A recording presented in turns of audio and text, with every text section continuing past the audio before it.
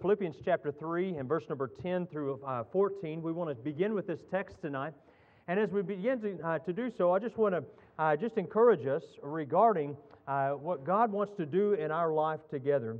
Because beyond a shadow of a doubt, God wants us to have a foundation in our life that allows not just there to be a skim coating of something pretty on the outside, but that from the inside out, God has transformed and changed us. And so in our mini-series we want to do is called Building Below the Baseline, and just really allowing God to teach and to grow you in your walk with the Lord, in your personal walk, in that part that nobody ever sees, but it shows through over the course of your lifetime. And so tonight I want to look at this issue of relationship with God. And so let's look at Philippians chapter 3 and verse number 10. If you'll look there with me, and let's read this together. Paul wrote, "That I may know Him and the power of His resurrection and the fellowship of His sufferings, being made conformable unto His death, if by any means I might attain unto the resurrection of the dead. Not as though I had already attained, neither were already perfect, but I follow after, if that I may apprehend that for which also I am apprehended of Christ Jesus. Brethren, I count not myself to have apprehended, but this one thing I do, forgetting those things which are behind, and reaching forth into those things which are before, I press toward the mark for the prize of the high calling of God in Christ Jesus." Let's pray together. Father, we love You and we're thankful for You. Thank You, God, for the Word of God that we have tonight in the Bible. And I pray that, Lord, our faith would be in it, that we would realize the solid rock of Your Word in our life. And may it truly transform our life, our thinking, Lord, our faith. May it be strengthened as a result. We are thankful for You. Thank You for this opportunity in the middle of the week to get encouraged, energized, and with a desire to continue to go forward. Bless us now, we pray in Christ's name. Amen. As we look at this, I want you to think about salvation in the day that you accepted Jesus as your Savior. Without a doubt, I think most of us in here, if you're a believer, would say, the best day of my life was the day I accepted Christ as my Savior. Even greater than your marriage or the birth of your child, because those things are wonderful events in our life. But the greatest day truly is the day that I accepted Christ, because I knew from that point forward it was something that eternally changed for me, and I had a brand new relationship with God. And what's amazing is that this relationship can't be taken away, it can't be lost. As a matter of fact, it has power in it, and the power to change lives. And so I'm just encouraged by this, and I think Paul was too. And if you look back in verse number 9 of our text, we looked at verses 10 through 14, but to back up one verse in verse number 9, he says, "And being found in Him, not having mine own righteousness, which is of the law, but that which is through the faith of Christ, the righteousness which is of God by faith." You consider our court system today, and a judge has a gavel in his hand, and he will declare his verdict on a defendant. And listen, God is our judge, and one day we will stand before our judge, and we are declared, because of what Christ has done, we are declared righteous before Him. Isn't that an amazing thing? That when I stand before God, as a result of the decision I made January 31st, 1988, when I stand before God, I'll stand before Him and He'll bang that gavel down and He'll declare not guilty. Man, that's a great thing, and that's encouraging, and it should be encouraging for us tonight because we have a great hope in that. Look at John chapter 15 and verse number 5 with me, because I want you to see that at that moment of salvation, God gives us eternal life, and when we accept Christ as our Savior, we eternally is settled this issue of our salvation. But then he goes on in John 15 and he talks about our relationship with Him, and he says, "I am the vine, ye are the branches, and he that abideth in me, and I in him, the same bringeth forth much fruit, for without me ye can do nothing." And so we see especially here that though we're saved immediately at salvation, there is this issue of a relationship that is developed as we plug into Jesus Christ.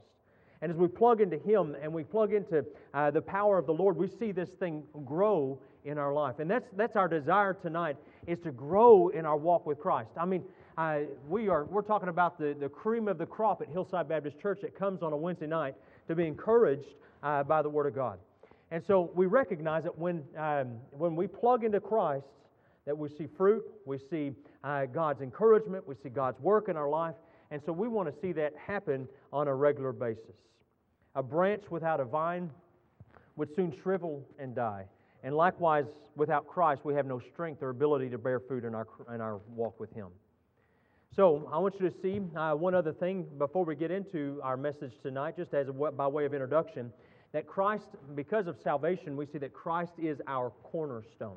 Look at Ephesians chapter 2 with me. Ephesians 2, 19 through 22.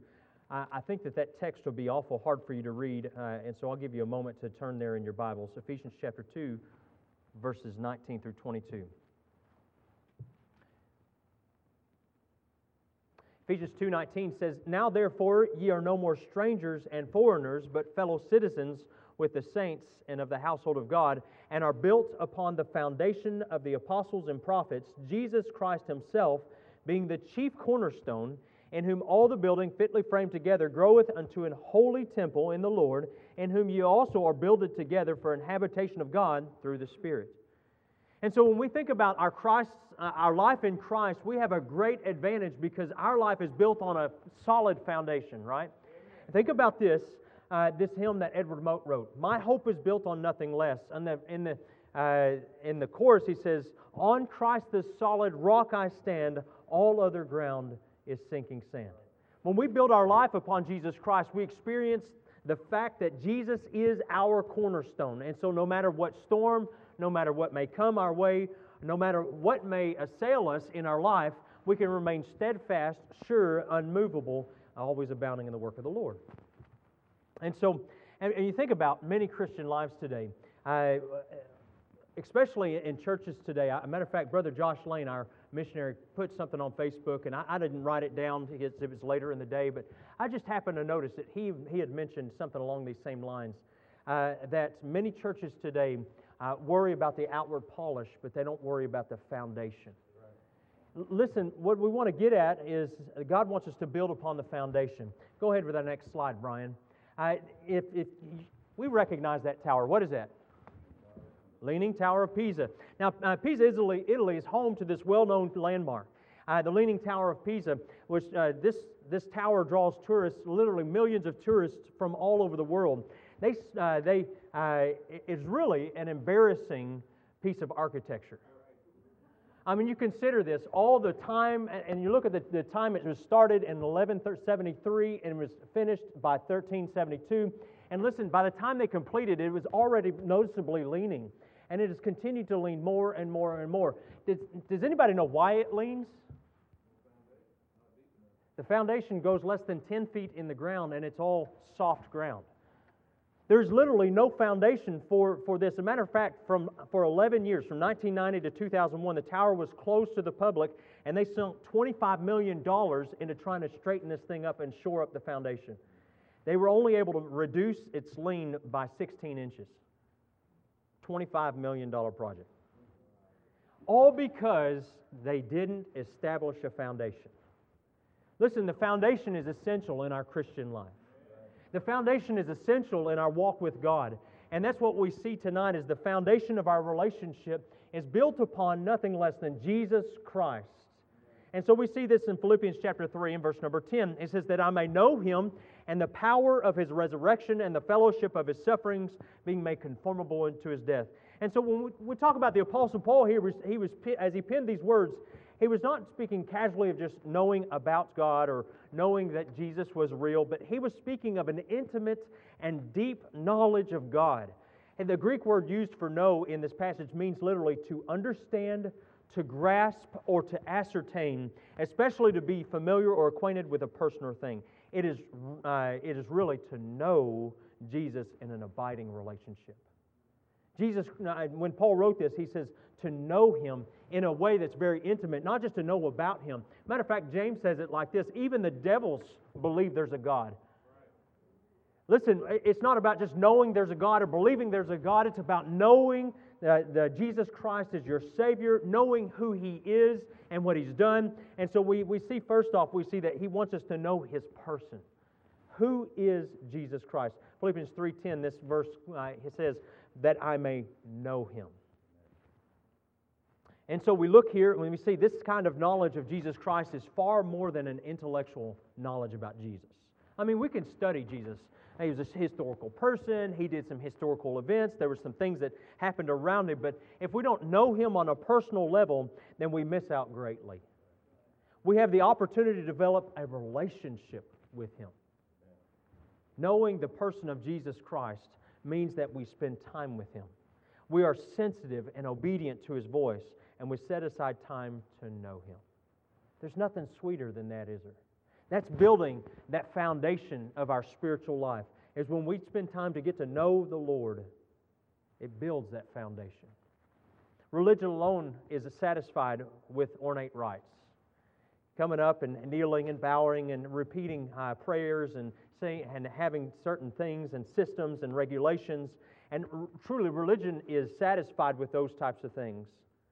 But a Christian ought to desire to know Christ intimately and personally. We can know biblical boundaries and spiritual preferences, yet not know Christ. So my question is, do you know Him?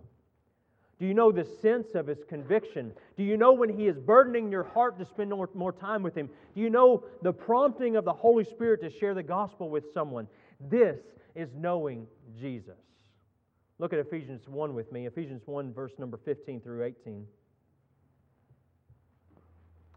The Apostle Paul talks about hearing of the faith of the church in Ephesus, and he says, "Wherefore I also, after I heard of your faith in the Lord Jesus, and love unto all the saints, cease not to give thanks for you, making mention of you in my prayers, that the God of our Lord Jesus Christ, the Father of glory, may give unto you the spirit of wisdom and revelation in the knowledge of Him, the eyes of your understanding being enlightened, that ye may know what is the hope of His calling, and what the riches of the glory of His inheritance in the saints." F.B. Meyer said this, "We may know Him personally and intimately face to face. Christ does not live back in the centuries nor amid the clouds of heaven. He is near us, with us, compassing our path in our lying down and acquainted with our ways. But we cannot know Him in this mortal life except through the illumination and teaching of the Holy Spirit. And we must surely know Christ, not as a stranger who turns in to visit for the night, or as the exalted King of men. There must be the inner knowledge as of those whom He counts His own familiar friends, whom He trusts with His secrets, who eat with Him of His own bread." Do you know Jesus like this? Listen to this quote. I think it's on the next slide, Brian. John Milton said, "The end of all learning is to know God, and out of that knowledge to love and imitate Him." That's knowing Christ. Think about your relationship if you're married tonight with your spouse. I was talking to the McCartys. They're going to celebrate 60 this year, 60 years of marriage. That's exciting, you know, and others have celebrated similar milestones, whether it be 40 years. I think the Gans will celebrate 40 this year, and that's a great milestone. And, you know, we think, I think the Hiltons are at 50 this year. Is my memory serves me correctly? And so, man, there's some great milestones in our church. And so let me encourage our young families, go ask these families what it took for them to endure that long. Amen. Get some wisdom from these silver-haired saints. I hope that's politically correct. If not, just remember you're in a Baptist church. But listen, when a man and a wife have been married for a number of years, they know by instinct what their spouse likes or dislikes. You know without any doubt that, you know, there's certain foods that maybe she likes or certain foods that he doesn't like. And the husband knows, like I know my wife's favorite flower. I know, matter of fact, I don't even buy a cologne anymore. I say, you pick out something that you like, because it's a lot easier that way. But, you know, she has a favorite fragrance, and she has a favorite thing. And, you know, you just learn to know those things. If your wife's a coffee drinker, maybe you know it's biblical for the man to make the coffee every morning. That's right. All right, some of you already know this because he brews. And so you get up and you make her coffee exactly like she likes it. And boy, it's just a good, sweet, intimate thing. But wouldn't you think it weird if a person was married for 20 or 30 years but didn't know anything about their spouse? It would be weird to think that somebody could married for that long and they would not know what they like or not like, or when their birthday was or when their anniversary was. It would be a really weird relationship. It probably wouldn't last very long, amen? But how does a man learn to know his wife like he knows her? Spending time with her. spending time with her and intimate time with her and talking with her and making his priority everything about her. Knowing the person of Jesus Christ is like that. If a Christian has been saved for a number of years but still does not know Jesus personally and intimately, there's a problem. And the problem's in his foundation. He doesn't know Jesus. He doesn't know who He is in His person. And so not just knowing His person, but we also must recognize and know His power. Jesus Christ is powerful, amen? Amen. And we think about that tonight, and I think about as a church, we cry out and ask God to reveal Himself in His great power. And this is what Philippians 3:10 says, that we may know Him and the power of His resurrection. The Greek word for power is dunamis, from which we get our English word dynamite. It is a life-changing power that comes from the Spirit of God living within us. That same power that raised Jesus from the dead is available to you and me. That's exciting to me as a Christian. And to know that, if I'm struggling with something in my life, that the same power that exists in Jesus Christ is also present in my life just simply because I know Him and because I'm His child.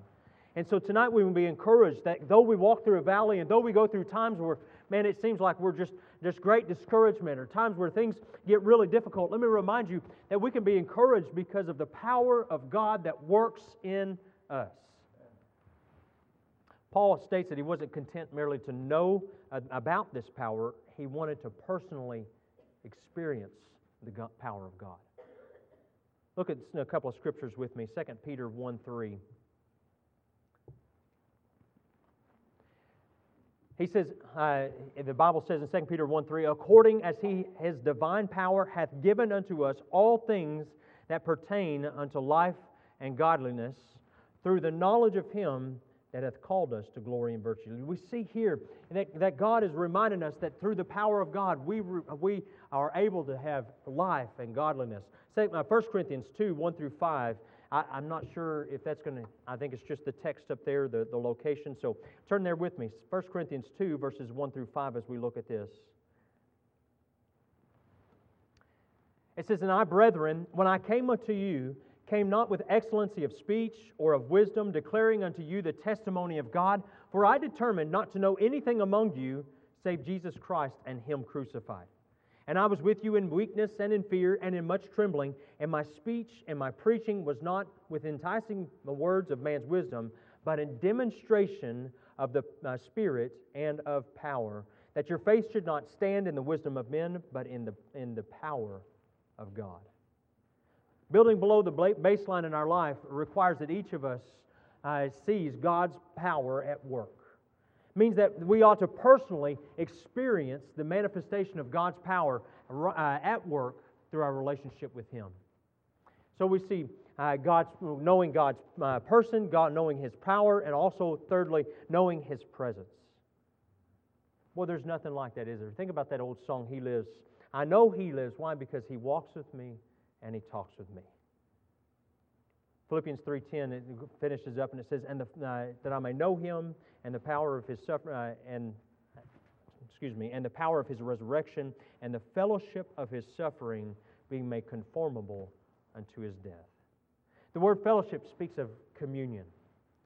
It means literally to commune with Jesus Christ. Paul had such a deep, abiding relationship with Christ that even as he penned these words from prison, he realized that even in the midst of his sufferings, that it gave him a venue of growing closer with his Savior, Jesus Christ. Sometimes we agonize over the situation we find ourselves in, and sometimes, no doubt, we get some hard knocks from life. But as we go through these different sufferings and we go through these different problems, I'm reminded that God reminds us through His Word that the suffering are tools that allow us to be able to experience the presence of God in our life. Look at Hebrews chapter 4. I'm always so encouraged by Hebrews 4.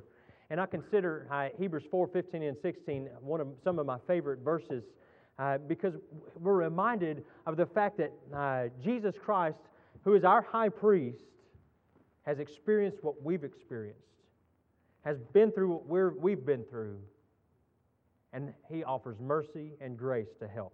Let's look at this scripture. For we have not an high priest which cannot be touched with the feeling of our infirmities, but was in all points tempted like as we are, yet without sin. Let us therefore come boldly unto the throne of grace, that we may obtain mercy and find grace to help in time of need. The deepest moments of our fellowship with Christ are truly the times of the most intense suffering. Suffering drives us to seek God's presence, doesn't it? When we find in Him a merciful and high priest, we recognize that He is also a faithful friend who feels our pain. He's a sympathetic companion who faced all the trials and temptations that we have faced. And we are invited to boldly come to His throne and find grace to help in time of need, because He knows the feeling of our infirmities. Paul didn't give up in the midst of his suffering, because he recognized that it was through this suffering that God's presence became the most real. In the early 1400s, John Huss was a Catholic priest, and he was appointed in Prague at Bethlehem, in the Bethlehem Chapel. And through the preaching of John Wycliffe, Huss began to see the error of the Catholic Church in preaching salvation by works. And so Huss began to boldly preach the truth of salvation by grace alone to his congregation. This gained the attention of people, and he drew big crowds, and the result was many were saved. But listen, the Pope wasn't satisfied that this was happening, and so the Pope promised forgiveness of sins to all who supported the Pope's leadership. But listen, Huss didn't cower from being able to point out the fallacy of this Pope's declaration, and he stated that only Jesus Christ can offer remission of sins. And so this caused great suffering for John Huss. And a matter of fact, he was burned at the stake because of his refusal to comply to the Catholic Church's teachings.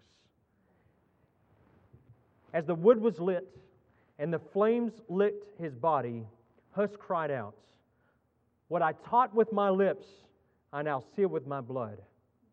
Lord, I commend my spirit to you." John Huss knew that the fellowship of suffering with Christ, like Paul, he did not seek to elude the suffering nor folds of pressure, but instead he knew that his foundation ran deeper, and that through the suffering he would draw closer to Jesus Christ. When we have an abiding presence with Christ, and when we know, and when we can come to Him and we can experience something far deeper than just a surface level understanding of who He is and His power and His presence in our life, then we realize that He sustains us in the midst of the most difficult circumstances that we face. And so let me just encourage you, just to continue to build upon the foundation of your faith. We see secondly in Philippians chapter 3, the formation of faith here. The formation of faith. In Philippians chapter 3, verses 11 through 12, we're going to see here, it says, "If by any means I might attain unto the resurrection of the dead, not as though I had already attained, neither were already perfect, but I follow after, if that I may apprehend for that which also I am apprehended of Christ Jesus." When a relationship with God becomes an intricate part of our foundation, we begin to grow in faith and grow in our faith. Think about through the years, we have some incredible Christians in our congregation. Some of you have been saved longer than I've been alive. Some of you have been saved for a very short time, but you've grown so much, and it all comes back to this desire to build a relationship with God. You've put in the time to build that relationship. And you know, just like we get excited about those that have just come to Christ, we should also be excited about those who are sustained in Christ. Those that have been saved for more than 50 years. How many have been saved for more than 50 years tonight? Amen. Look, keep them up. Amen. That is amazing. More than half of our congregation in our midst tonight has been saved more than 50 years. What a great testimony. Now you know already what I'm already talking about, is that when you go through trials or when you go through anything, that God has reminded us that He is right there, and your faith has been built below the baseline, so that no matter what may come, you've been able to remain faithful. Think about a new newborn. Ladies love newborns. I think when newborns come out, they all look the same. They've all got 10 toes and 10 fingers. They've all got, well, most of them anyway. They all got hands and feet, and they don't just all look the same. I go, as a matter of fact, when our first one was born, I went and I looked at the babies, and I said, because they had them behind the glass, and you have to pick out which one's yours. I think it's a test to see how good the dad is. And I'm standing there at the glass, and I'm thinking, I know one of those is mine. I just don't know which one. They all look the same to me. I couldn't figure it out. But the babies are so loved by ladies, and ladies want to know how much did it weigh, and how long was it, and did you have any complications, and how was your pregnancy, and all this stuff. And they want to know what color the hair is, if they have any hair, what color are the eyes. And you're like, I have no idea. It's a baby. It was born. It's alive. Hallelujah, Us guys were a little bit more dense. Amen, man? But 6 months down the road, if you looked at that baby, and that baby was still the same size, and that baby had not grown any, would you be worried? Even somebody as dense as me would be a little bit worried. It would be easy to recognize that there's a problem with this newborn baby. 6 months later, it should be able to develop, maybe sitting up on its own, or maybe just starting to hold its head up, or whatever its progression may be. All children are a little bit different. But we would recognize that there would be some serious issues there, but there definitely should be some growth. But in salvation, we should expect the same thing. Not everyone, if you were saved and you've never grown and you're still that babe in Christ, then there's something wrong. There's no foundation there for you. And let me just encourage you, build on the foundation. Build that foundation. Before you build up, you need to build down. Build deep into the Word of God. Build deep in your walk with the Lord. And just really get the experience of knowing Christ far more than anything else. Far more than exterior polish. Listen, exterior polish will rub off. But that abiding presence that runs deep through your relationship with Christ, that's what sustains us. We're promised a resurrection. Isn't this? I'm just encouraged that one day, no matter what may come, it's going to get better for me. The best is yet to come. I guarantee that. Every day, as you get older, you recognize there's a few more aches, a few more pains, a few more issues, and maybe you have loved ones that are sick or that have gone on before. And let me remind you, as a believer, the best is yet to come. I have greater and greater things to look forward to. And so as we think about that, and that's eventually we'll be resurrected there. But listen, there's also a spiritual resurrection that happened the moment I put my faith in Jesus Christ. Look at this, Ephesians chapter 2 and verse number 1. And you hath He quickened who were dead in trespasses and sins. What's the word quickened mean, church? Made alive. Amen. He says, you were dead, but now you're alive. Man, that's what the resurrection has done for us in our life already. If you put your faith in Christ, the Bible says that you've gone from dead to life. Ephesians chapter 2, verses 5 and 6. And even when we were dead in sins, hath quickened us together with Christ. By grace ye are saved, and hath raised us up together and made us to sit together in heavenly places in Christ Jesus. We who were once dead are now made alive through Christ.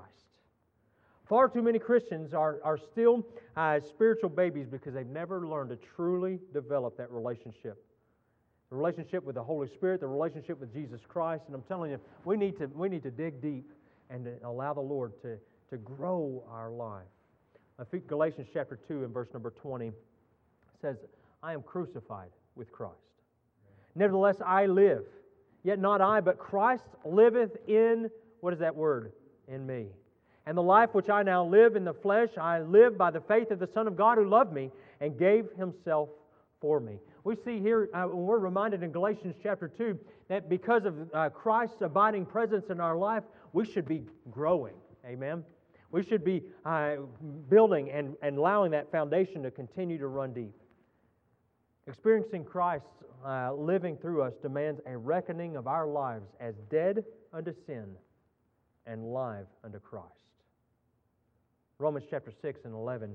He talks about this in Romans 6, and we talk about this especially with baptism. The picture of baptism, as we're baptized, we say that they are dead to sin, and now they're alive unto Christ. And so, and this is what he says in Romans 6.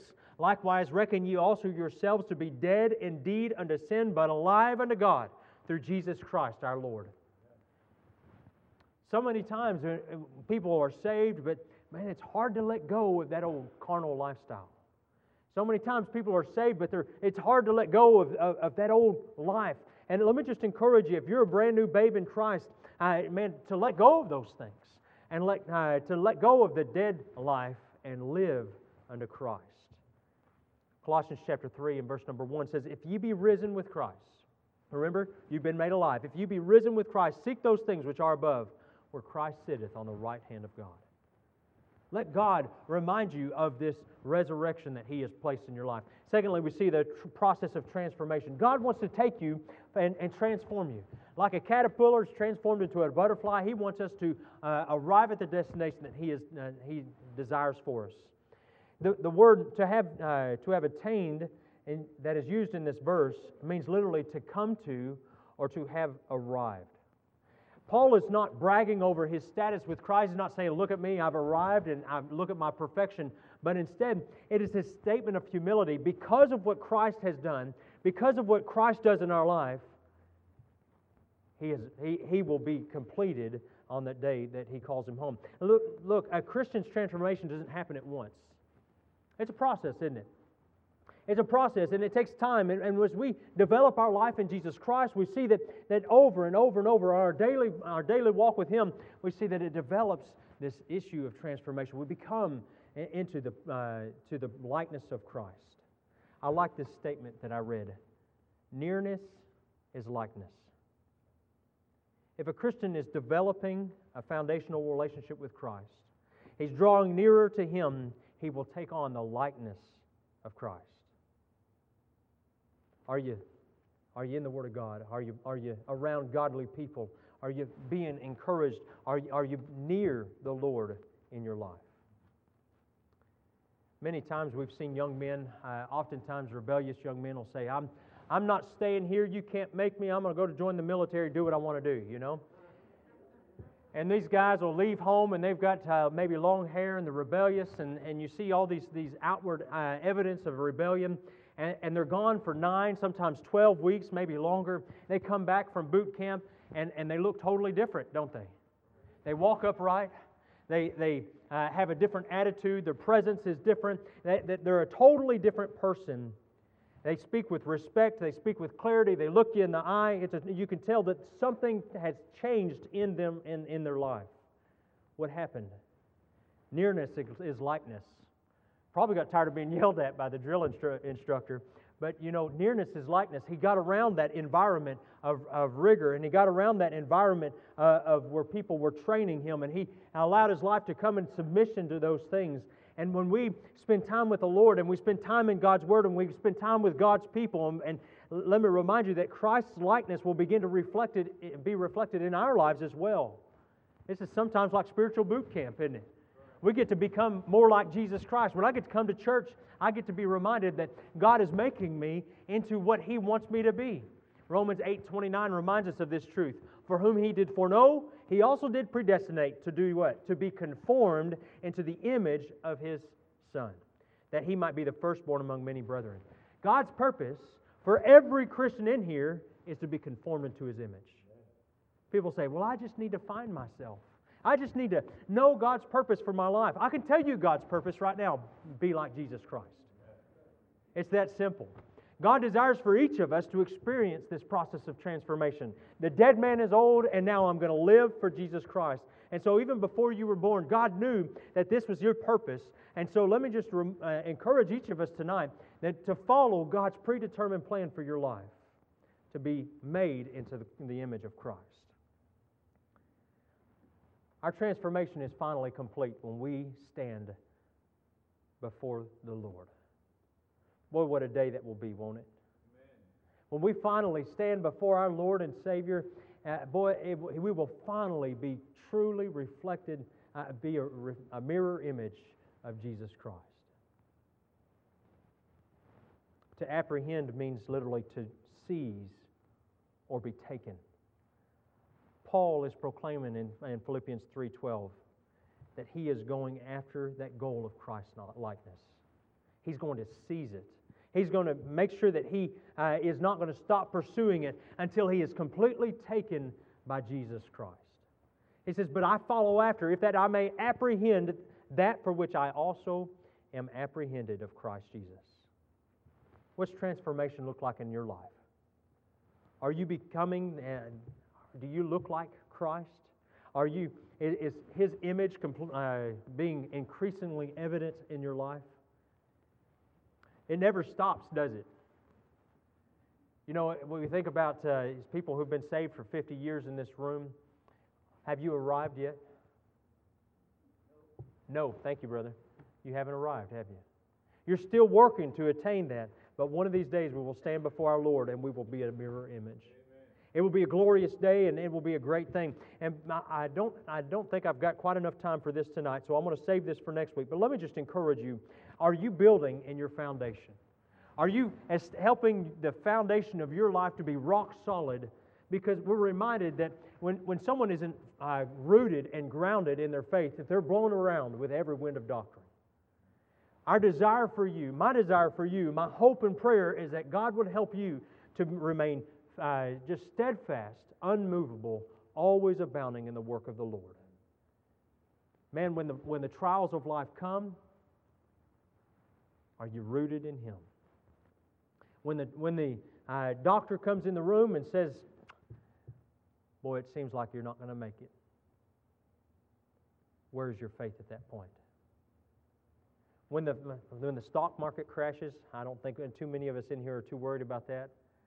But let me just remind you, no matter what happens financially, when our faith is in Him, there's no worries for us, is there?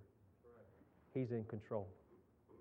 And so, church, let me just encourage you, as we move forward by faith and as we desire God to do great things, let's make sure above everything else, we sink a good foundation. This can't happen on Sunday morning. This happens Monday morning and Tuesday morning and Wednesday morning and Thursday morning and Friday morning and Saturday morning. Every day of the week, this is you and me choosing to say, God, my foundation has got to be in you above everything else. My preacher will preach, and he'll try to love and encourage me, but if you're going to have a good foundation, it's going to be your choice.